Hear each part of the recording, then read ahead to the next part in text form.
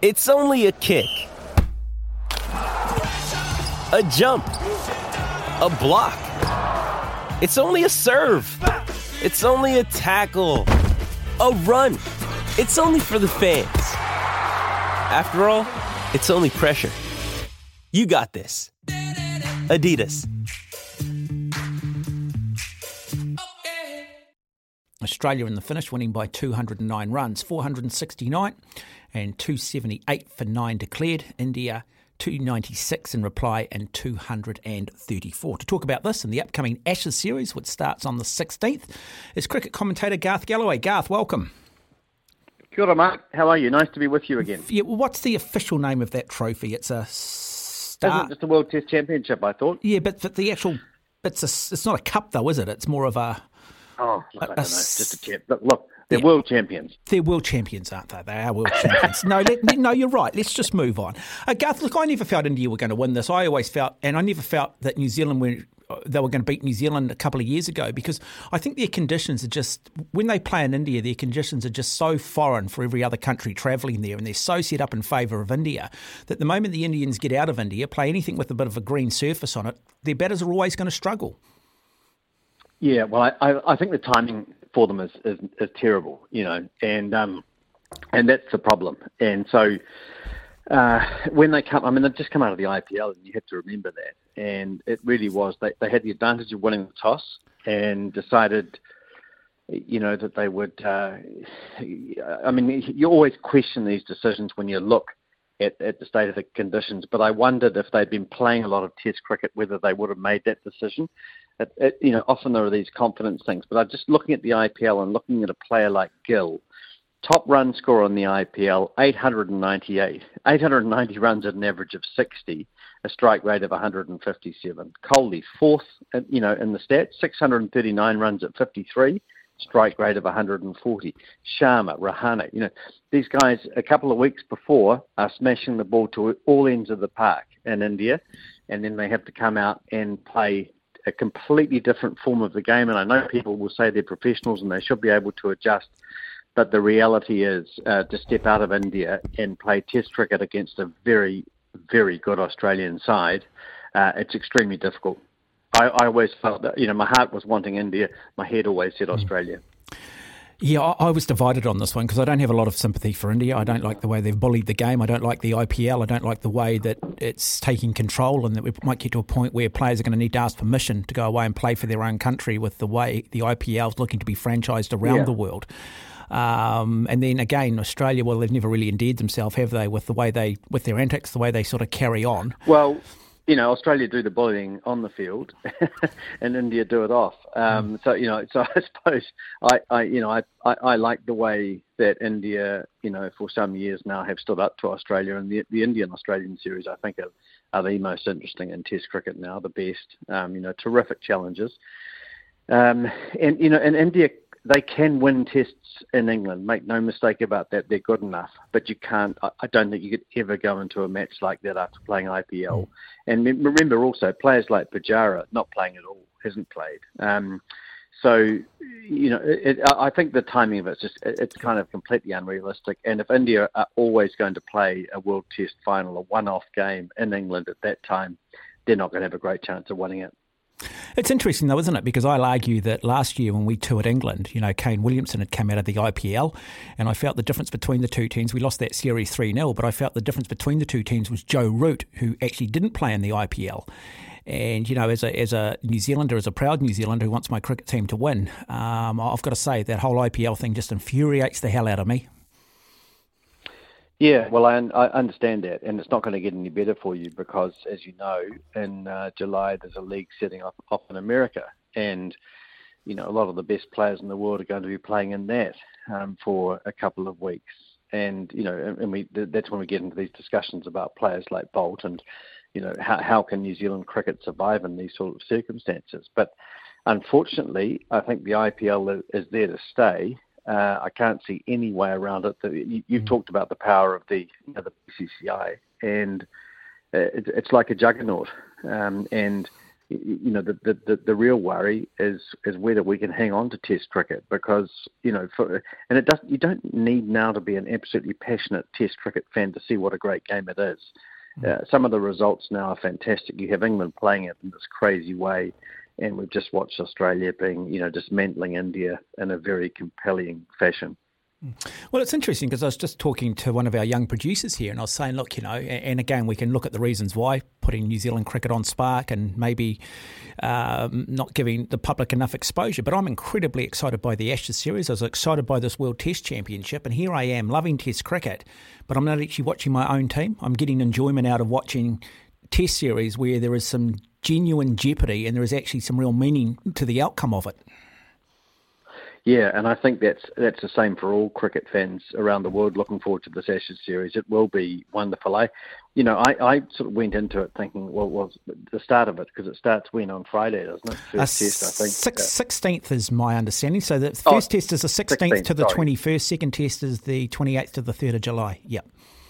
Right. Yeah, well, the 16th Friday, and that's Edgbaston, and that'll be a wonderful cauldron for a lot of English supporters there. And then, of course, the second test at Lord's, and I'm just having to get on a plane and go over and watch that, which I'm looking forward to.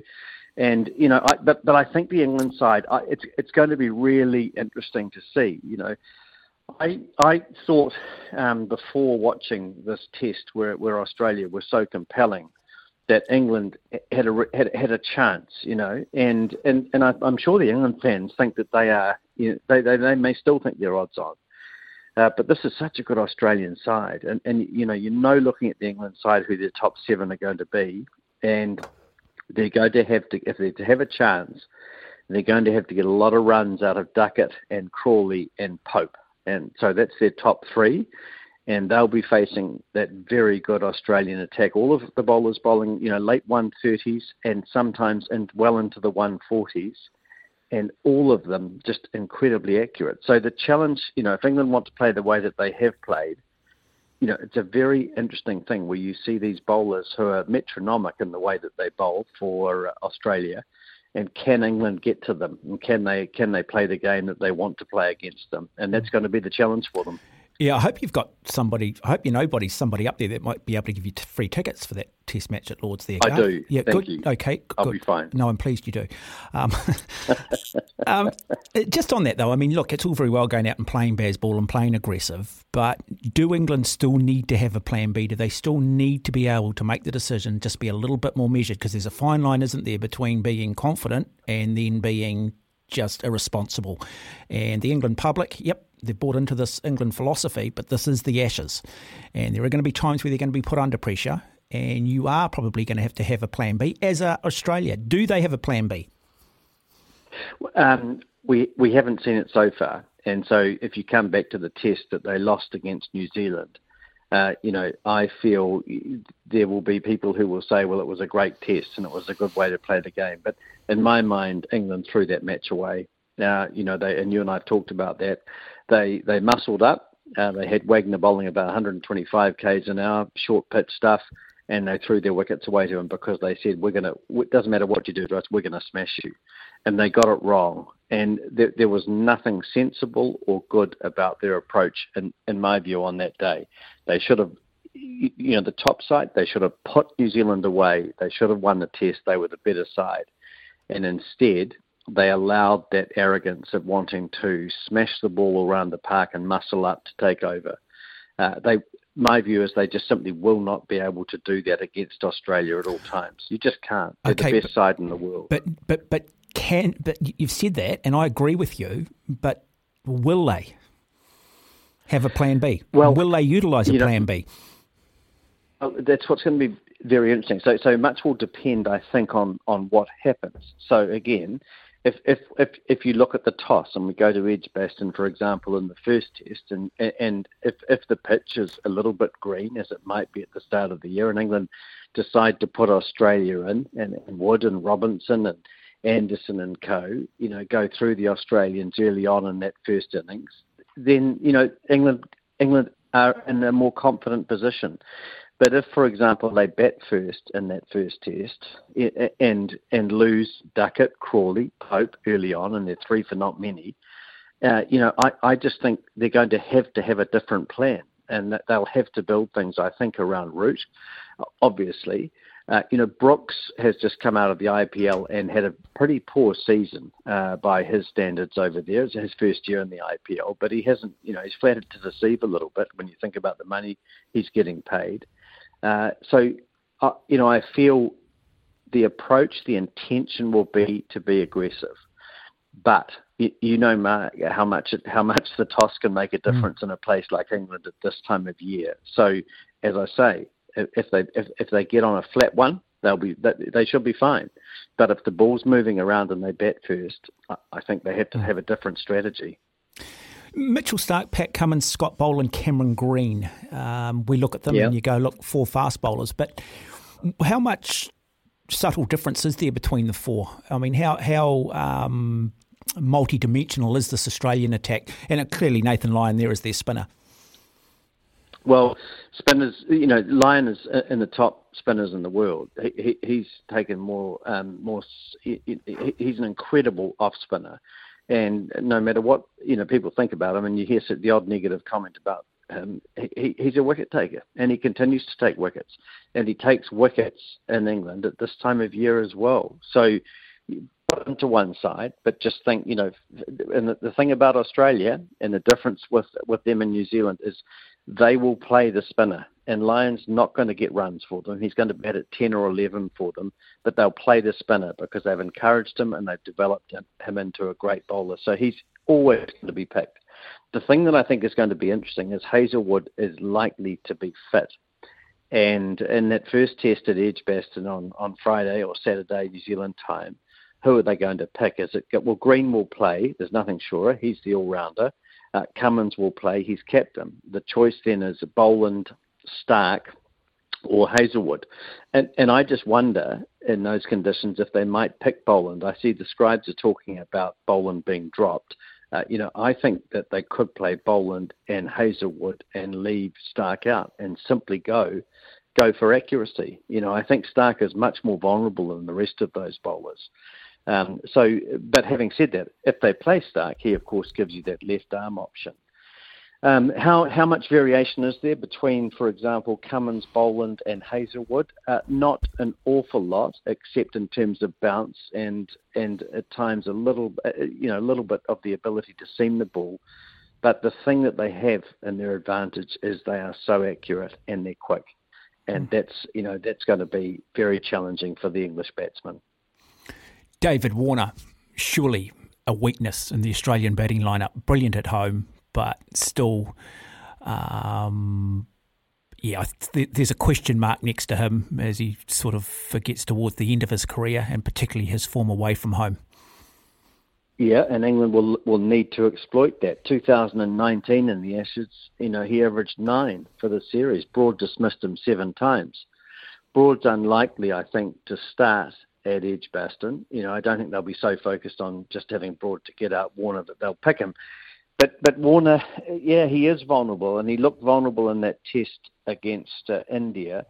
Khawaja looked a bit vulnerable as well, and I got the impression there that the Indians had worked both of those players out. But that might be as good as it gets for them, because then you've got Labuschagne, Smith, Head, Green and Carey, and that's not a bad backup. I see the English are saying that there are plans in place, as you would expect, for Labuschagne and Smith. They think that they've got a plan, and Pope is talking about having worked them out. Well, Smith averages 60 in Test cricket. Not many sides have worked them out, so they're going to have to produce something very special. But I think Australia's vulnerability, if there is a vulnerability in that batting lineup, it's in the top order. And the best chance for England, I think, is getting rid of the openers early and getting Labuschagne, Smith and Head when the ball is new and it's still seaming around. That's going to be their real opportunity. We saw Ricky Ponting, 39 Test hundreds, remarkable player. And then along comes Steve Smith, 97 tests, almost 9,000 test runs, averages 60, 31 hundreds. Is he that good? I mean, because he's unorthodox in the way he plays. He's not Martin Crowe, is he? He's not. He doesn't take you back to David Gower. He's unconventional, but man, this guy knows how to score runs. Well, he's one of the great modern players. Even though the conditions are very different, when Bradman averaged 99.94 in Test cricket, and he was by far the greatest batsman in Test cricket. There's no one who comes close to him. When you think about the fact that they had very little protection, they were playing on uncovered pitches. Nothing was in Bradman's favour really. But Smith, if you look at the modern players, has to be up there against, with the best of them. He does infuriate people with his style. The ball goes through to the keeper. He's the one that yells no run, when it's the non-striker's call. There are lots of things that annoy people about Smith, but I think the point about him is even though he moves around so much and he appears to be ungainly in things, his striking of the ball, and at the time that he strikes the ball, he's perfectly still and he's very well positioned. The thing for me about Smith, though, and I know some people may disagree with me, but I won't forgive him for what happened in South Africa, nor Warner, and poor old Bancroft, who was the young opening batsman. When they got in trouble against South Africa away from home, they cheated to win. And that, for me, he will never go down as one of the great sportsmen. Yeah. And it wasn't the first time when they did it. It was just simply the first time they got caught, in my humble opinion. Okay. Sorry, I was going to ask you that then. So when you look at the players playing today, the batting conditions far more conducive now to score players hundreds? Because you go back and you look at Hadley back in his day, and it might be 22 runs per wicket average. And now the top bowlers are around 26, 27. We've seen, T20 cricket where the pitches are very, very benign. And it seems to me that pitches are set up a lot more for batsmen these days. Is it easier for the current crop to score hundreds? No question about it. No question at all. You do not see the ball, and this is why I love watching cricket in England, even though it's getting into midsummer over there now. I love seeing it at this time of year where the ball does just nip around a little bit. I mean, you come back to pitches like Perth, and it's a cliche that when players go up there, they talk about the bounce at Perth and the pace and the pitch. I mean that Perth hasn't been a bouncy and dangerous pitch compared to what it was 20 years ago for a long time. The conditions are very different, and in my view, much easier for batsmen. And that is why you see a lot of players who average 45 to 60 now, or 45 to 55. I mean, they are very, very good batsmen. Make no mistake about it. But the ball does not move around as much off the seam. The game has been, and New Zealand cricket went through this phase when 4-day cricket came in. And the pitches in New Zealand became flat and like roads. And I remember commentating games where one in Christchurch at the QE2, the Village Green there, where the sides fought out first innings points over 4 days, with both sides scoring over 600 runs in one innings. There's just nothing enjoyable or good about that from a cricketing point of view. And I think, one of the things that I think has made Test cricket a lot more interesting in recent times is we have seen, more sporting occasions. And I think viewers, people who are the aficionados and watching the game and enjoying it, would much rather see games where teams are scoring 300, 350 in the first innings and there's an absolute competition, rather than a side going in and scoring 600, because the game's dead then. There's nothing in it. And there's only one side that can win it. And people like seeing an even competition, and so they should. Garth Gallaway, my guest on the program, talking cricket. Just finally, Garth, last week we saw the announcement of the players who were offered central contracts. Finn Allen, Tom Blundell, Michael Bracewell, Mark Chapman, Devon Conway, Lockie Ferguson, Matt Henry, Kyle Jamieson, Tom Latham, Adam Milne, Daryl Mitchell, Henry Nichols, Glenn Phillips, Mitch Santner, Ish Sodhi, Tim Southey, Blair Tickner, Neil Wagner and Kane Williamson. Your initial reaction when you saw that 20, and any potential concerns or any particular player that's been hard done by? Well, you know what I'm going to say, don't you? Yes, I do. God, talk about destroying a player's career. I it's just embarrassing the way Patel's been treated by New Zealand cricket. 14 wickets in that test against India in 2021. He bowled 2 overs in test cricket. He didn't play against Bangladesh or South Africa and New Zealand. And then they gave him 2 overs, I think at Lord's. I stand to be corrected there in the series against England. And he hasn't bowled for New Zealand since. It's just scandalous.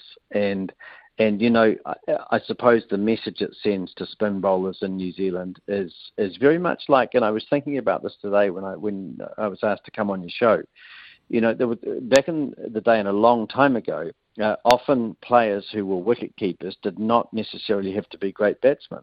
And Barry Milburn, an Otago keeper who some people may remember, played for New Zealand in 1969. He played 3 tests against the West Indies, and Milburn averaged 11 in first-class cricket. He was batted number 11 for Otago, or 10. But in those days, the keeper did not have to be an all-rounder. And, of course, we've seen that change over the years. And I think we're saying, apart from the likes of, say, Lyon, who's taken hundreds of wickets, Muralitharan and co, you're really seeing your spin bowlers being expected to score runs as well. And, that's why New Zealand has played, Santner in 25 or so tests, 25 too many in my view.